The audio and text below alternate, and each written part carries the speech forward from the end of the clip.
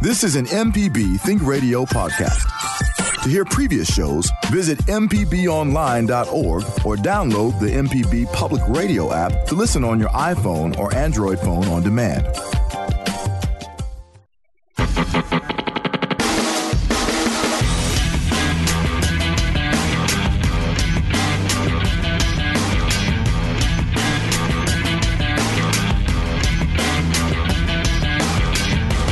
Welcome back. This is MPB Season Pass on Think Radio with producer Liz Gill. I'm Jay White. Glad to have you this Thursday morning.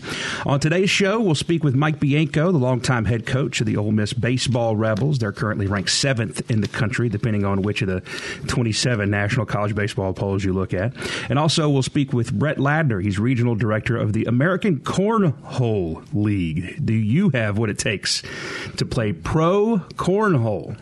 And they actually have a great event going on tomorrow night down on the Gulf Coast for a great cause. We'll talk to him about that a little bit later on in the show. But first, we're honored to have in studio Mississippi Sports Hall of Famer and for a long time, the executive director of the Mississippi High School Activities Association. We have Ennis Proctor in the studio with us.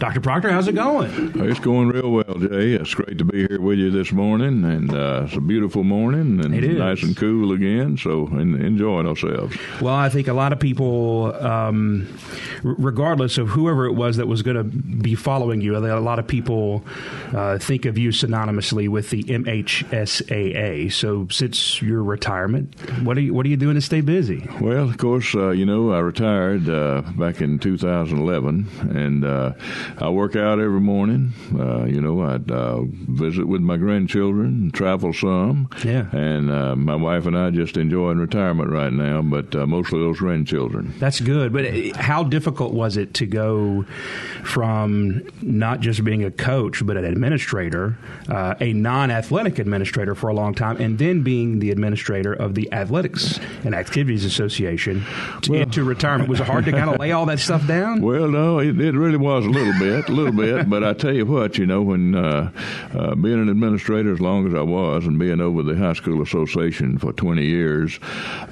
we had a lot to do when I first went in. Mm-hmm. And, of course, we had to rebuild the association. It was really not in good shape. It was really an adversarial relationship to the schools. It was more of a rule-making body instead of a service organization and rule organization. And so there was a lot we had to do, Jay, and so that kept me busy. I was never bored. We put in a lot of new programs, a lot of new athletic programs and activity programs for the kids. And so I had a great time while I was there, and I think we got a lot of good done. Well, I mean, some of the things that, reading back over your induction into the Hall of Fame, Rick Cleveland wrote an article that laid it out really well. When you took over, the association had, somewhere around $100,000 in the bank, and 9 sanctioned sports, and when you left, there was more than $2 million in the bank and 24 sanctioned sports. When you got there, what were some of the things that you said, okay, this is what we got to work on first? Well, of course, when I interviewed for the job, I'll never forget, they asked me how I felt about the association, and of course, I was probably the only one that interviewed that told them the truth at that time. Wow. Because I had been a principal out in the district and at Forest Hill, before I left and went to the association. And when they asked me the question, I said, well, to be honest with you, there's an adversarial relationship out there with the association, and there's some things that need to be done. And so they proceeded to ask me what needed to be done, and I gave them some ideas of what needed to be done. And at the time, I really was fixing to take another job down in Florida, a superintendent's job. Wow. Because I was retiring from the public schools. But once I talked to them, and after I told them the truth, I think they were really kind of astounded that anybody would tell them the truth, the board at that time. And so they called me back a few days later and said, you're in the finals and we'd like to talk to you one more time. So I went in, and then they offered me the job about a week later. And that's the story. And then I had a vision, and I had some great help. I had N.Z. Bryant, longtime athletic director in the Jackson Public Schools, and Larry Thomas did a great job. Just had a great staff that worked together well. And it was just a great time. Shirley Deer and Joyce Franklin, Mary Sheldon. I could just go on and on. Dr. Island. I mean, I had all kind of people that really just did a great job for me. And, anytime you have a job that facing you like that, you got to surround yourself with good people. Right. And I surrounded myself with some great people, and they did a great job for me. And I don't think anybody really thinks about how difficult a task it is to connect from that building on Clinton Raymond Road in Clinton to each and every big and little town that's associated with a school, all the way across Mississippi, from the Gulf Coast all the way up to DeSoto County and everywhere in between. It's a long way. It's hard to connect to everybody like that. A lot of schools, probably. I don't know how many we have now. Don Hinton and his staff out there now. Don has done a wonderful job replacing me. I'm just real proud of the job he's done with his staff, and he's got a great staff he's put together, and they're working real hard to keep things going and even make it better. And I think that's what anybody that goes in a new job, they need to try to make it better, and I think Don's going to do that and has done that. Mm-hmm. So, it takes a lot of effort from a lot of people, but we had a lot to do, and I'm proud of what we accomplished. One of the things that you wanted to emphasize was, bringing the not minor, in college you call them the non-revenue sports, and then also girls sports, kind of into modern times with the MHSAA. Right. How did you go about setting forth to do that? Well, we were in the dark ages when it came to women's sports and women's athletics, so we had a lot to do, and we added quite a few things with women's athletics, and of course, we expanded cross country, for the girls. We didn't have many running at that time. We had more, so we expanded that, and then we continued with slow pitch softball, but we built it up. But eventually, we went to fast pitch softball, which is the sport, as you know, and we have more girls playing fast pitch softball than a lot of the states do. And our girls are great athletes in this state. I mean, just look at what we've got. Look at the Vivian's girl. We're so proud of her. I mean, she's All-American, been drafted in the eighth, which was in the first round, I believe, of the draft, and I really feel like she's going to be the face of the basketball association for the women now, because she's such a great person too. And I remember when she played high school ball. But we added a lot of great sports, for the women, volleyball, girls swimming.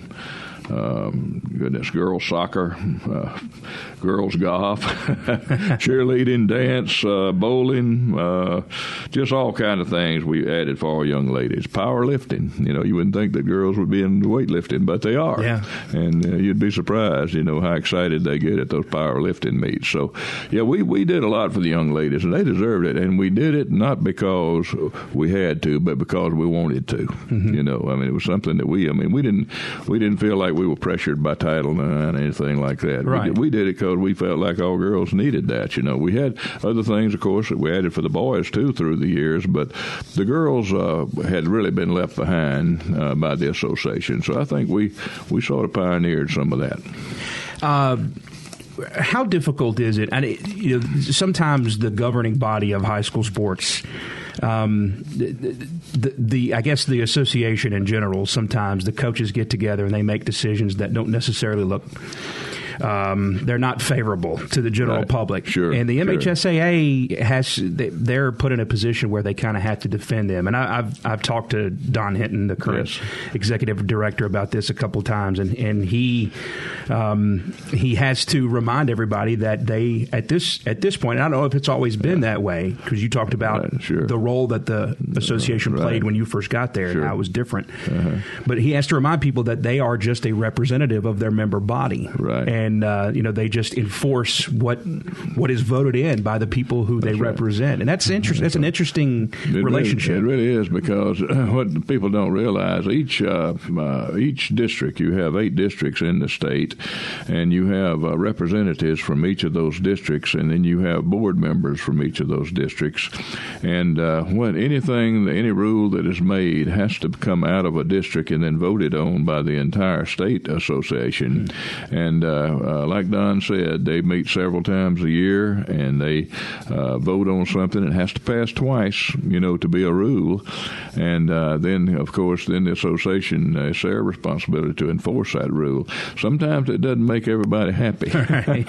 Especially if you're on the opposite end, Right, yeah. But it's generally, I think that we were very fair over the years, and I think Don and his group have been very fair, and that's what it's all about. You've got to have rules and regulations and enforce those rules, because you'd have total bedlam in your schools if you didn't. Right, absolutely. The playoffs. The playoffs came a long way from what they were. Like when you were a coach, it was. I mean, there weren't playoffs in some sports, like football, for example. There were bowl games. Oh yes.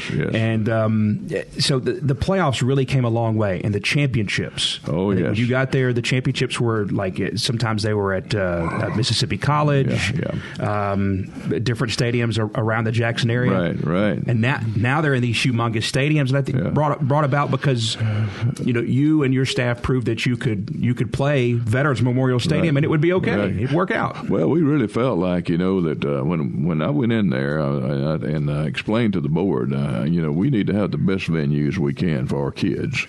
And we need to make it a happening for our kids and the fans.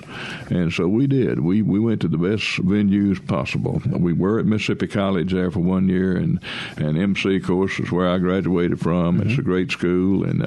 But I think Moss Point was playing Picayune, and it was an overflow crowd, and we didn't have enough seats out there. But then it was a great crowd out there, and so MC just did not have the stands, or the facilities for us to stay there. So I talked to the people at Memorial Stadium at that time. We moved to Memorial Stadium, and our schools loved it at that time. It was a great place to play, and it was kind of in the center of the state. And I know that Don and his staff had to move it, to these other colleges, and that's a great place to stay too. I've been to the playoffs since they moved them, and Don and his staff have done a great job with that. And of course, the basketball we played in the big house, and then then I moved the playoffs in baseball out to Pearl, at Trustmark Park. So we had some great venues, and Association still has some great venues. So you want to make it a happening for your kids and your fans, and make it as enjoyable as possible, and make it special, because you're only in high school once, right. And you want to do everything you can for those youngsters. Absolutely. Now you're sitting here at MPB, and I'd be remiss if I didn't ask you about the relationship that MPB and the MHSAA had, putting the championships in two of the main sports anyway on television for a long, long time. Well, I tell you what, when I was in the association, I couldn't have asked for a better relationship. We had had a great relationship with MPB. They did a great job for us, statewide. I mean, I heard nothing but compliments for that time. I know that the National Federation has their own network now, and they're working with Don on that. But I know the time that I was here, it was a great relationship with MPB. Y'all did a wonderful job. I mean, it was produced well. I mean, statewide, people were always complimentary, and you could get it easily. And I think that was really a big advantage that y'all had. After your time with the MHSAA and being a principal at 3 different high schools, a coach in a couple of different sports in a couple of places, what is it that you're most proud of that you've left behind, or maybe what is it that you want to be remembered for ultimately, or do you think about that kind of stuff? Well, I think everybody, likes to be remembered for something. I just want, the only thing I'd want to be remembered for, Jay, would be that I really believed in what was best for the kids. Mm-hmm. I mean, what's best for our athletes? What's best for our coaches? We try to do the best we can for them, and that I was fair. Mm-hmm. And I know I had to make some tough decisions when I was in there, but I tried to be fair with all the kids and all the the coaches and the entire state. And I think that's, if I had to be remembered for anything, that would be it. I had the pleasure, too, to serve as president of the National Federation of State High Schools. Yeah. And we got some good things done when I was in there on concussions and bat speed and some things like that. So, that was something that I was proud of, too. But mostly that I was just a good man, good example, and tried to do the best I could for my coaches and my kids statewide, my teachers, all the ones that were sponsors. We were an activities association. We had the bands and the drill teams, the cheerleaders. We had all these other kids, too. There's choral music, speech and debate. We did all those. And sometimes, people don't remember that, but we had all those things, too. And so we tried to do a great job for all the kids in the state in activities and athletes, too. As I remind people, it's not athletics association, it's activities. That's right. That's exactly right. And that's pretty cool. Yes, and I know a lot of people over the years have been appreciative of that. Yes, sir. Let me ask you about Willis Steenhuis. He passed away just this past week. Great friend of mine. You and him worked, if not at the same school at the same time, close together. I know both of you have history at Wingfield and South Jackson. Yes. He, in addition to winning a state championship in baseball at Wingfield, is largely him and Fish, his right-hand man. Oh yeah, Fish. Largely responsible for the semi-pro and amateur baseball culture in Mississippi for a long time. Yes. Well, of course, Coach Steenhuis and I were dear friends. I went to see him several times, before he passed. I went to see him in the hospital and then in hospice. And he always knew me. I think he's in a better place now. He and I prayed together when I was there. And Willis was in a good frame of mind as far as, having to go to the promised land at this time. Mm-hmm. But he and I were great friends, and he coached my son. And my son ended up playing some college baseball out at Mississippi College for Tom Gladney. And he thinks the world of Willis, too. Yeah. And so he was, Willis was a great coach, a fine person, and a good friend of mine. And I tell you what. And Fish was a good helper to him. Absolutely. Fish still out there. He's coaching junior high out there at Brandon, He is. Fish is a good boy. Steve Renfro, too. He's a good one. Absolutely. He's running the Smith-Will Stadium now. That's right. And, Coach Steenhuis, he was kicking right up until the end. I mean, in February, I watched. I was at a high school baseball tournament that was at Smith-Wills, and he was doing PA, and he umpired baseball basically up into his 80s. And he did. He was refereed basketball for a long time. He refereed basketball when he was about 80, I think. He was 82, of course. He was 82 when he passed. But Willis did it all. I mean, he refereed basketball. He didn't even do baseball, and he was a fine baseball coach. But a lot of people about Willis, they don't realize what a great basketball coach he was. When he was at Central, I mean, he did a heck of a job. I mean, he was a fine coach in basketball, too, as well as baseball. And then I was coaching baseball before he came to Wingfield, and we had some really good teams at that time, too. But I'll never forget, when he won that state championship, I went up there to see it. He beat Greenville, in the finals, and that was a great victory for him. And but anyway, he was a great fellow. Absolutely.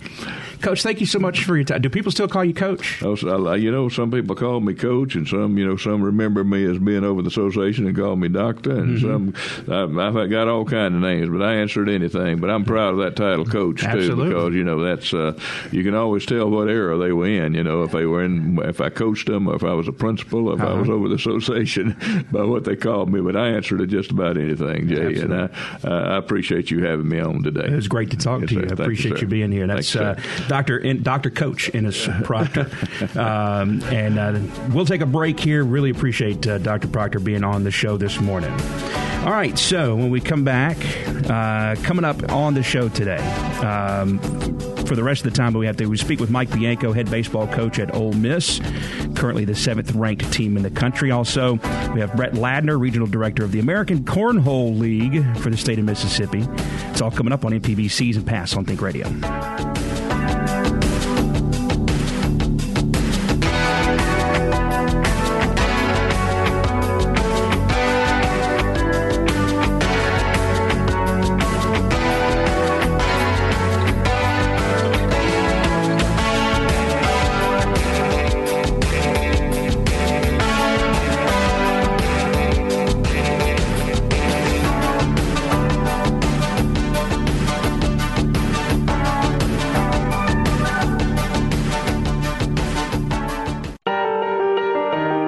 If you've enjoyed this interview, we invite you to go to our website, mpbonline.org/season pass, to hear more interviews with Mississippi Sports Hall of Fame members.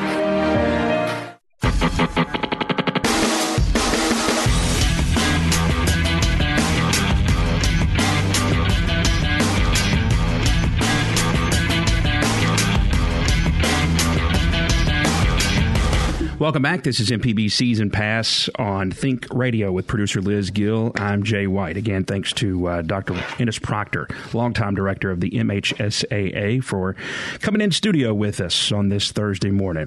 Going to go from the longtime director of the MHSAA to the longtime head baseball coach of the Ole Miss Rebels, Coach Mike Bianco. Coach, so how are you? Good morning. Thanks for being on. I'm doing good, thank you. Thanks for having me. Absolutely. Tell me about the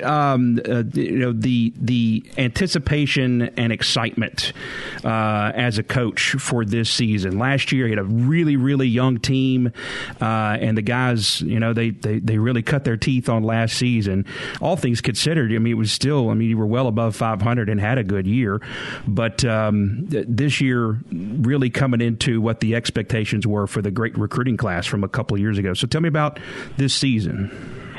Well, obviously for us, last year was a disappointment. I appreciate the nice words, but it's not just about having a winning record. It's about getting to postseason and trying to get on that road to Omaha. And last year with the number one ranked recruiting class, and as you said, a very young team, a lot of freshmen played, and it was a very up and down season for us, and we ended up not making postseason for the third time, only the third time in 17 years. But I think this year, the group, you hear the word experience so much, I think, in athletics, but it's so significant, and you can truly see it this year, where guys just a year removed from maybe having a tough year or having terrific years, and just a much more confident group, and to this point, we've gotten off to a great start. I think we won our 30th game last night. We're 30-8, ranked anywhere from probably 7 to 11 in the country, and been pretty consistent, throughout the season. Just have played a lot of good baseball. Going back to last year, I think there are a lot of programs, and some fans you can't convince of this. It is what it is. But there are a lot of programs that would love for 32 and 25 to be the terrible seasons. But anyway, so this season, what did you say? That 17 years on the job. So tell me, how do you continue to change and evolve? Is there much changing and evolving, or is it kind of sticking to and executing properly a base set of fundamentals? I think it's both. I think we have a system, we have a foundation of what the program's all about. There's things that we do that we did when I was a player at LSU in 1988, and so there's things that have stood the test of time, and that we really think is that foundation of who we are. We call it our system. But I think one of the great things about the system is the game changes, people change, society changes, cultures change. Outside your program, and I think you have to be aware of that. And technology changes, some of the things that we do, and I think one of the things that I'm proud of is over time you change some things, and it's not changing who you are, but it's really changing with life and the way life is and the way kids are, and from recruiting to maybe some type of technology that changes maybe the way we evaluate or do certain things. And so I think it's a little bit of both. I think we have a solid system foundation of who we are, but I think over now in my 18th season here, we've changed some things periodically to keep up with the times.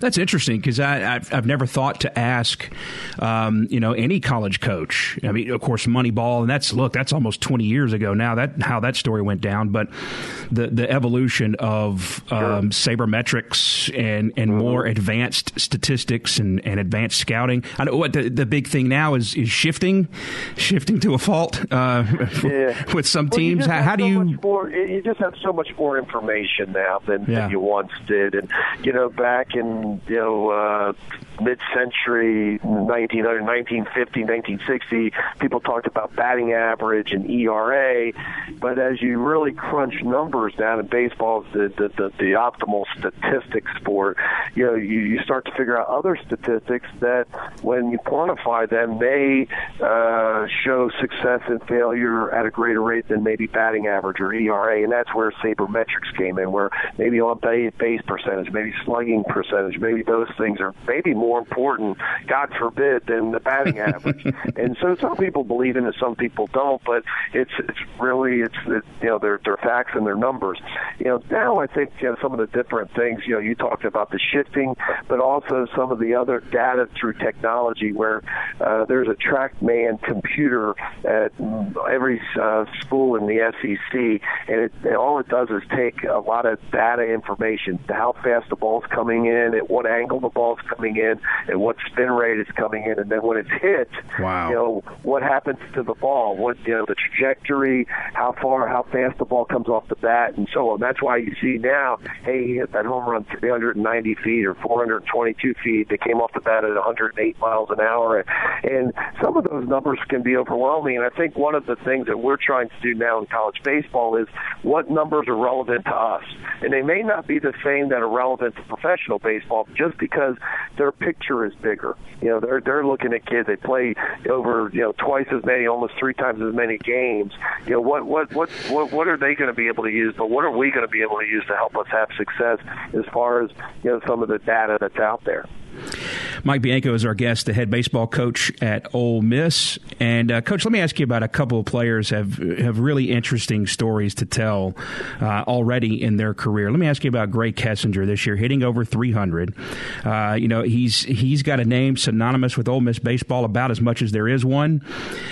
He comes in to much fanfare, doesn't take the pro route, comes in, walks in as a true freshman to the shortstop position, again, with all the family tradition and the name and everything, and he struggles through his first season. A tremendous amount of pressure, played banged up through a lot of the season also, and struggled statistically anyway. Now this season he's come back and he's really bounced back and he's having a great season. Tell me, if you will, about his road through his freshman season and how he's transformed from then to where he is today.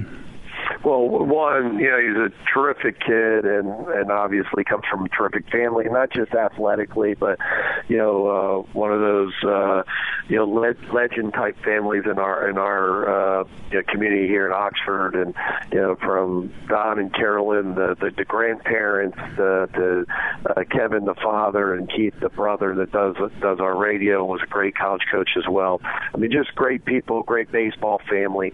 And, Grae comes in, and it's tough. It's the Southeastern Conference, and when your name's Kessinger and you play for Ole Miss, it's there's a lot of added pressure to you. Yeah.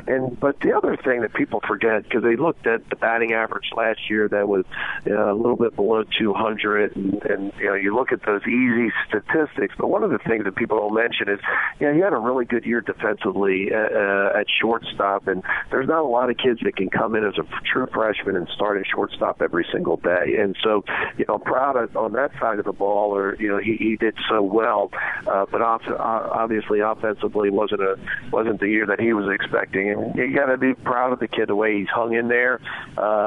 Didn't blame anything, but just went out there and through his hard work. He's having a terrific year, like you said, hitting over 300, having another great defensive year, and really has been one of those I think stories on the team that make you realize what a year of experience makes in a kid's life. Yeah, the other one is the human interest story that's really broken out from the team this year. Parker Caracci, of course, who's who's been an incredible hand for you coming out of the bullpen in 15 games, a 1.73 ERA, 2-0, and what is this, a 43-5 strikeout to walk ratio? That's something insane. That's optimal. Video game number. Right. But he had an unusual path to where he sits in your bullpen and his importance to you on a game-to-game basis. If you could tell us a little bit about his road to where he is today. Well, he's dealt, personally, and we say professionally, but in sports, when I say professionally, sure, with a lot of adversity. He's dealt in his personal life with friends passing, with 3 different friends passing. He's dealt more with death at such a young age, at 20 years old, than some of us deal with in a lifetime. And he's dealing with it as a young adult and even teenager.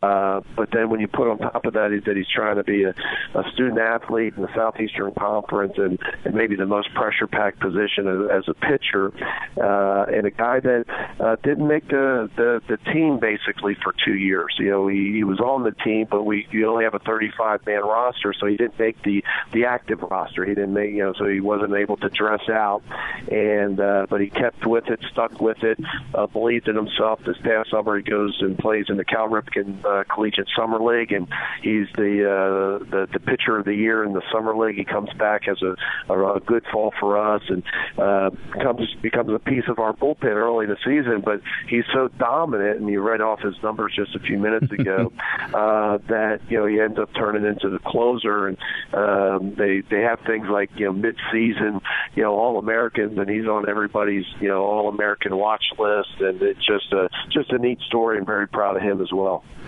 Mike Bianco, our guest, the head baseball coach of Ole Miss, top 10 team, pretty much consensus across the 76 national college baseball polls that there are these days. Coach, let me ask you, what is obviously the motivation is, and you've come incredibly close a handful of times, and that's to win that national championship and bring that home to Ole Miss and the state of Mississippi.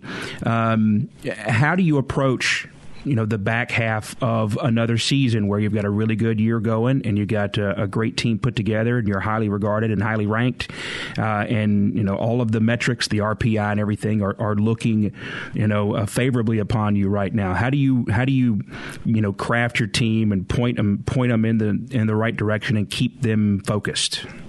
Well, I know it sounds like coaches speak, and I know... Well, you're a coach. That's okay. Well, I know, but I think people roll their eyes when they don't really truly understand. When you hear people talk about, hey, I just going to use the process and stay in the moment, and those things are really true. And that's one of the reasons I think we've got to where we are, where you didn't listen to the hype, you didn't worry about things that were out of your control.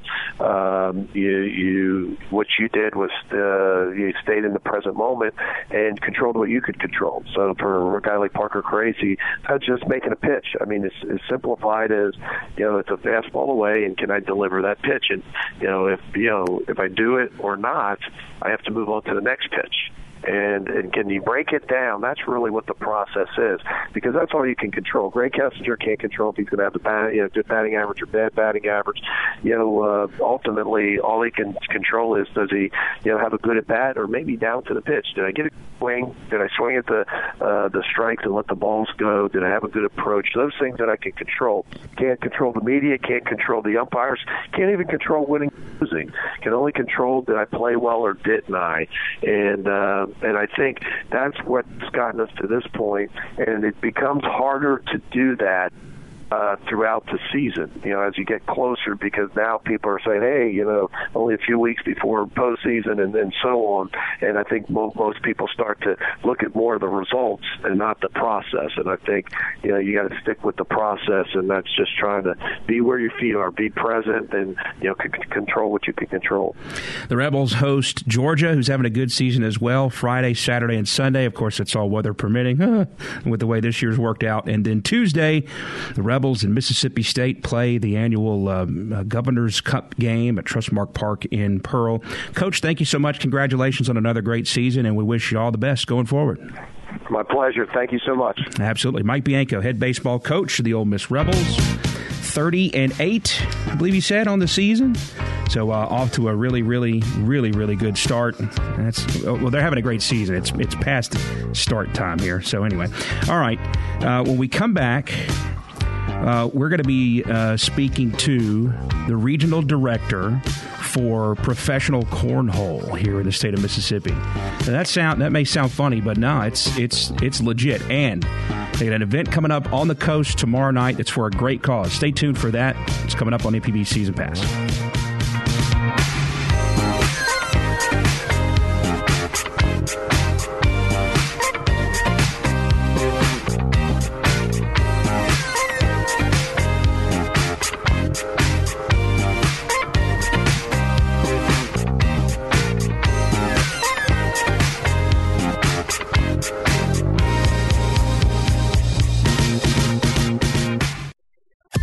This is an MPB Think Radio podcast. To hear previous shows, visit mpbonline.org or download the MPB Public Radio app to listen on your iPhone or Android phone on demand.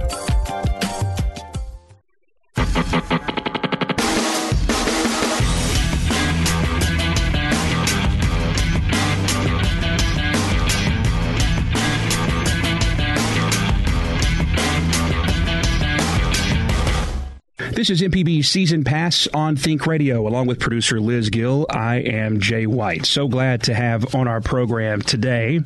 We have Brett Ladner, who is a regional director for the American Cornhole League and is part of Mississippi Cornhole, which is on Facebook, and is a great proponent of the sport here in the state of Mississippi.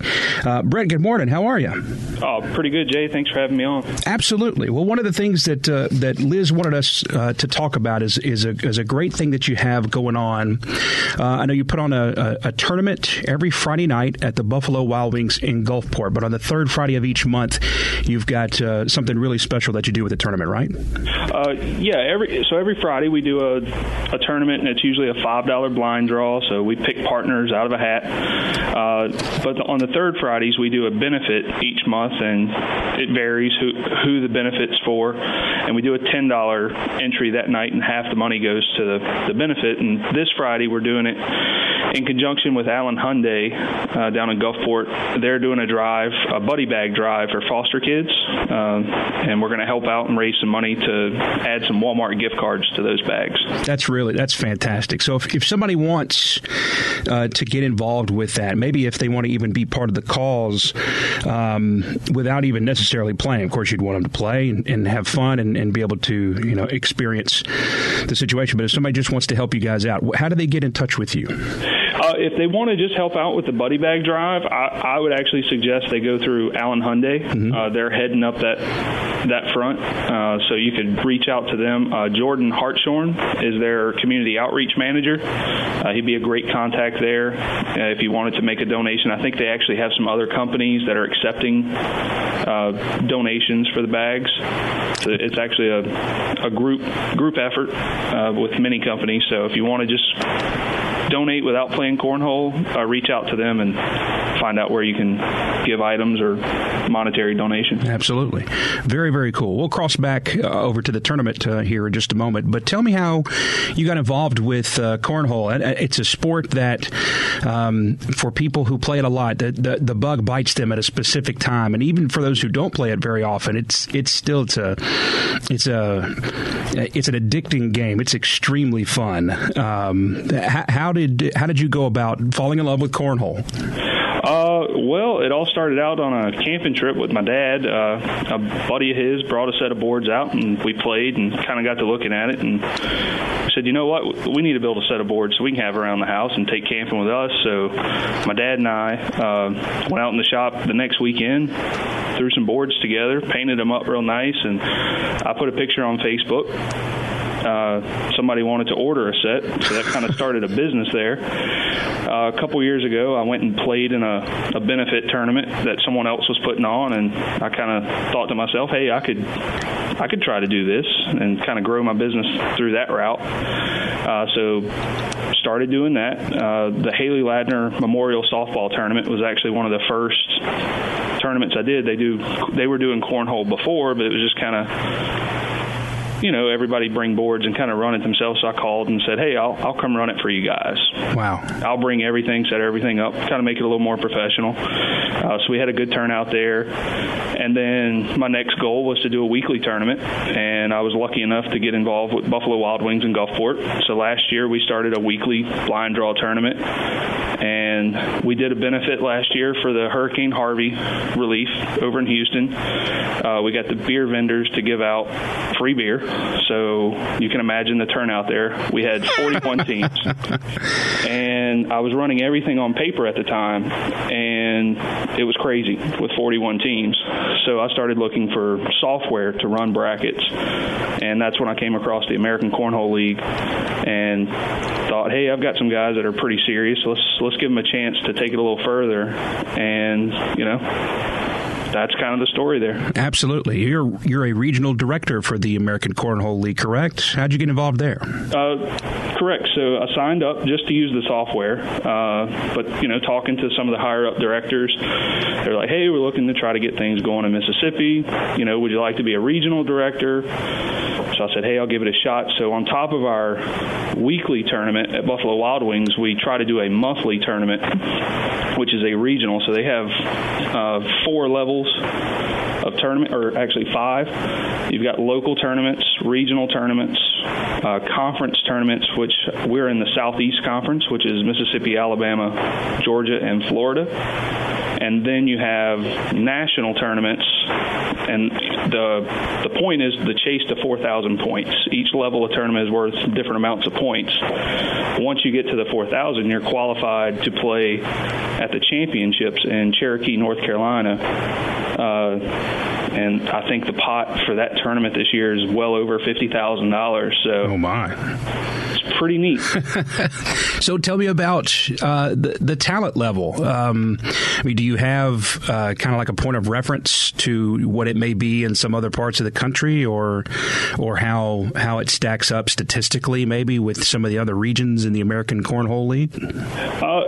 I would like to say the Southeast Conference as a whole is one of the strongest conferences in the ACL. Of course. SEC, right? Do the chant? Okay. Exactly. I think the Carolinas are right up there with us, and that's where the ACL is based out of, so that's to be understood there. Here locally in Mississippi, I think we've got some great talent. It's kind of a bit of a drive for some of the upper level tournaments, so that's kind of people don't want to drive that, so a lot of them haven't gone to those upper levels to see where they stand. Yeah. So we got some egos around, but we don't know exactly, how good they are until they compete with the others. So we're trying to grow that and get them out there into these bigger tournaments. So you're based on the Mississippi Gulf Coast. Is part of your responsibility as a regional director to try to grow the sport in other regions of Mississippi? It's not necessarily a responsibility, but it's something I've kind of taken on just for my love of the sport. Yeah. So the regional director, they're generally given a 60-mile radius. That's kind of their area to run and host tournaments. So my goal is to try to find directors throughout the state, and I've got guys hopefully starting up soon in Meridian. I've got a guy in Jackson to hopefully get some local tournaments going there. But we're constantly looking for people all over the state, because the more local tournaments we get going, the bigger our regional tournaments are, and the better outcome we have there. Now, you mentioned earlier that you kind of organically had this business kind of grow up out of your budding interest for the sport. Tell me a little bit more about that and how how much you lean on that these days. Is that basically what you're doing now? That's your job, so to speak? Oh, no, this is definitely a part-time gig. Okay. I'm a software engineer by day, so This is kind of a hobby. Just gets me off the couch when I get home, building the boards. Absolutely. I've kind of transitioned from board building to running tournaments.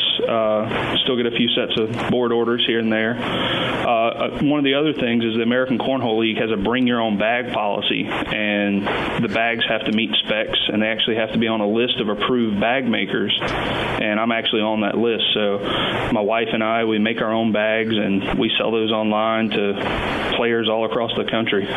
Very interesting. So do people try to bring in these squirrely bags sometimes to try to get an unfair advantage? Does that happen occasionally? It hasn't happened around here, but I've heard of a few things. They've got different techniques for checking the bags, and one of the fun parts is I've seen people with magnets, and you think about it, like, what do they got a magnet for? Well, people put like steel beads in the bags to give them a little more oomph. But wow.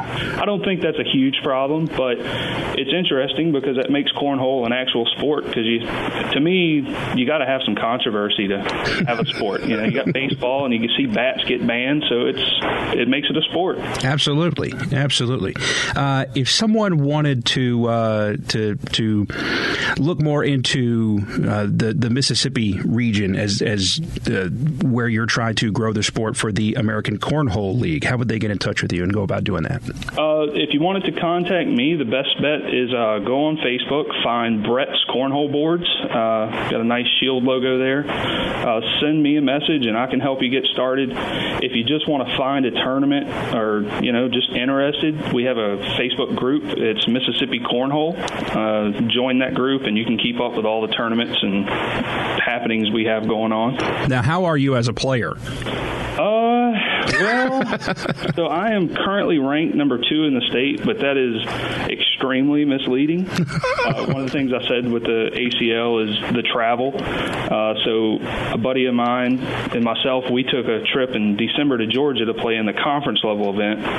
Well, there was only 3 people from Mississippi that actually went. So we have quite an unfair advantage of actually having those points to help rank us. So I'd probably put myself somewhere in the middle, if I had to be honest. Definitely not number 2 in the state. So if talking to a newcomer to the sport, what would be a couple of the very basic first line instructions that you would give to them to be consistent about hitting the board? Keep your eye on the hole. We don't have a ball, so don't keep your eye on the ball. Keep your eye on the hole. A lot of people, you can tell a novice player by the way they throw the bag. A lot will kind of throw it like a rock, underhanded. Yeah. And the bag will kind of tumble in the air, and when it hits the board, if it does hit the board, there's no telling where it's going. If you look at a lot of the higher-end players, they will put a spin on the bag, almost like a Frisbee, and that gives you a lot more control on how the bag plays when it hits the board. So there's a lot of technique. You can find YouTube videos on how to throw cornhole. They're very, very helpful. Very, very interesting. Okay, back to the tournament this Friday. Buffalo Wild Wings in Gulfport. Again, if you will, for our listeners, tell us about what the benefit is and where they can go to be a part. Okay, so that's this Friday, along with every Friday if you're interested. But every Friday we do sign-ups at 6. The tournament will start at 7, sometimes 7:15 if there's some stragglers coming in. Sign-ups are $10 per person. It's a blind draw format, so we'll randomize partners. And if you are new to the game, don't worry. We have 2 brackets. We have a social bracket for the unexperienced players. Very cool. We have an advanced bracket for the more, experienced players that play every week. So no need to be shy there. Come play. And then it's a double elimination format, so you're definitely going to get 2 games in. First to 21. And there's some backyard rules, like busts. We don't do those. It's just first to 21. It's pretty simple. Gotcha. Okay. And then we're benefiting the Buddy Bag Drive with Allen Hyundai. So they're gathering items to put in backpacks for kids that get pulled out of homes and get put into foster care, so that they have some sense of normalcy when they get in that situation. Very, very cool. And I know you mentioned that it because of the controversy that makes it a sport. I'll tell you, we had a cornhole league for a short time here at MPB a few years back, and I think it ended ultimately because some folks' feelings got hurt. So I know exactly what you're talking about. Brett Ladner, thank you so much for your time, and all the best to you and all the competitors coming up tomorrow night. All right. Thank you, Jay. That was awesome. And, we need to bring the Cornhole League back, the MPB Cornhole League. I would play. See, I think, there's been enough. I mean, this was like 7-8 years ago, so there's been enough turnover that I think it would work again. Okay. The rivalries that became bigger than the game, I think, have had time to cool down and move on, maybe. And we'll have all that information on our website later this afternoon, mpbonline.org/season pass. All right, excellent. There you can also find all of our audio on demand.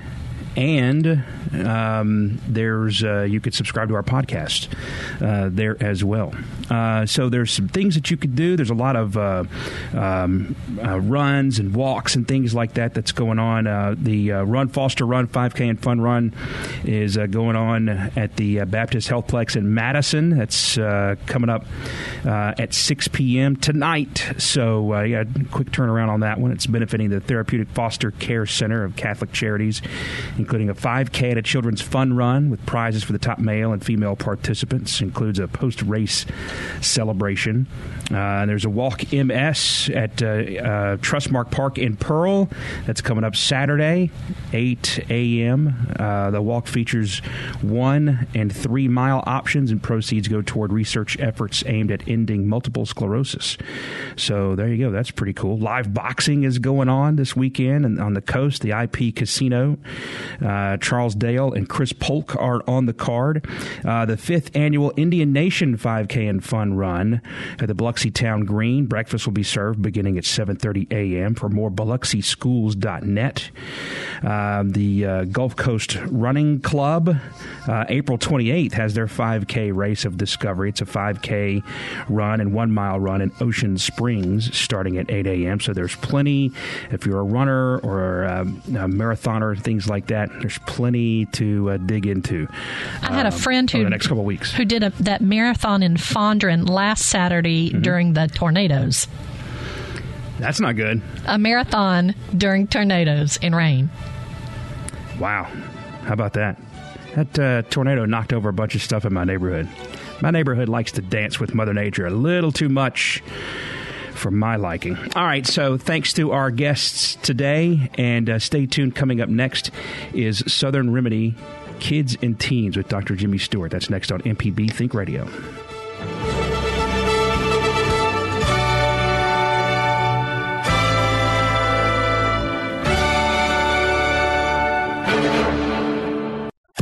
This is an MPB Think Radio podcast.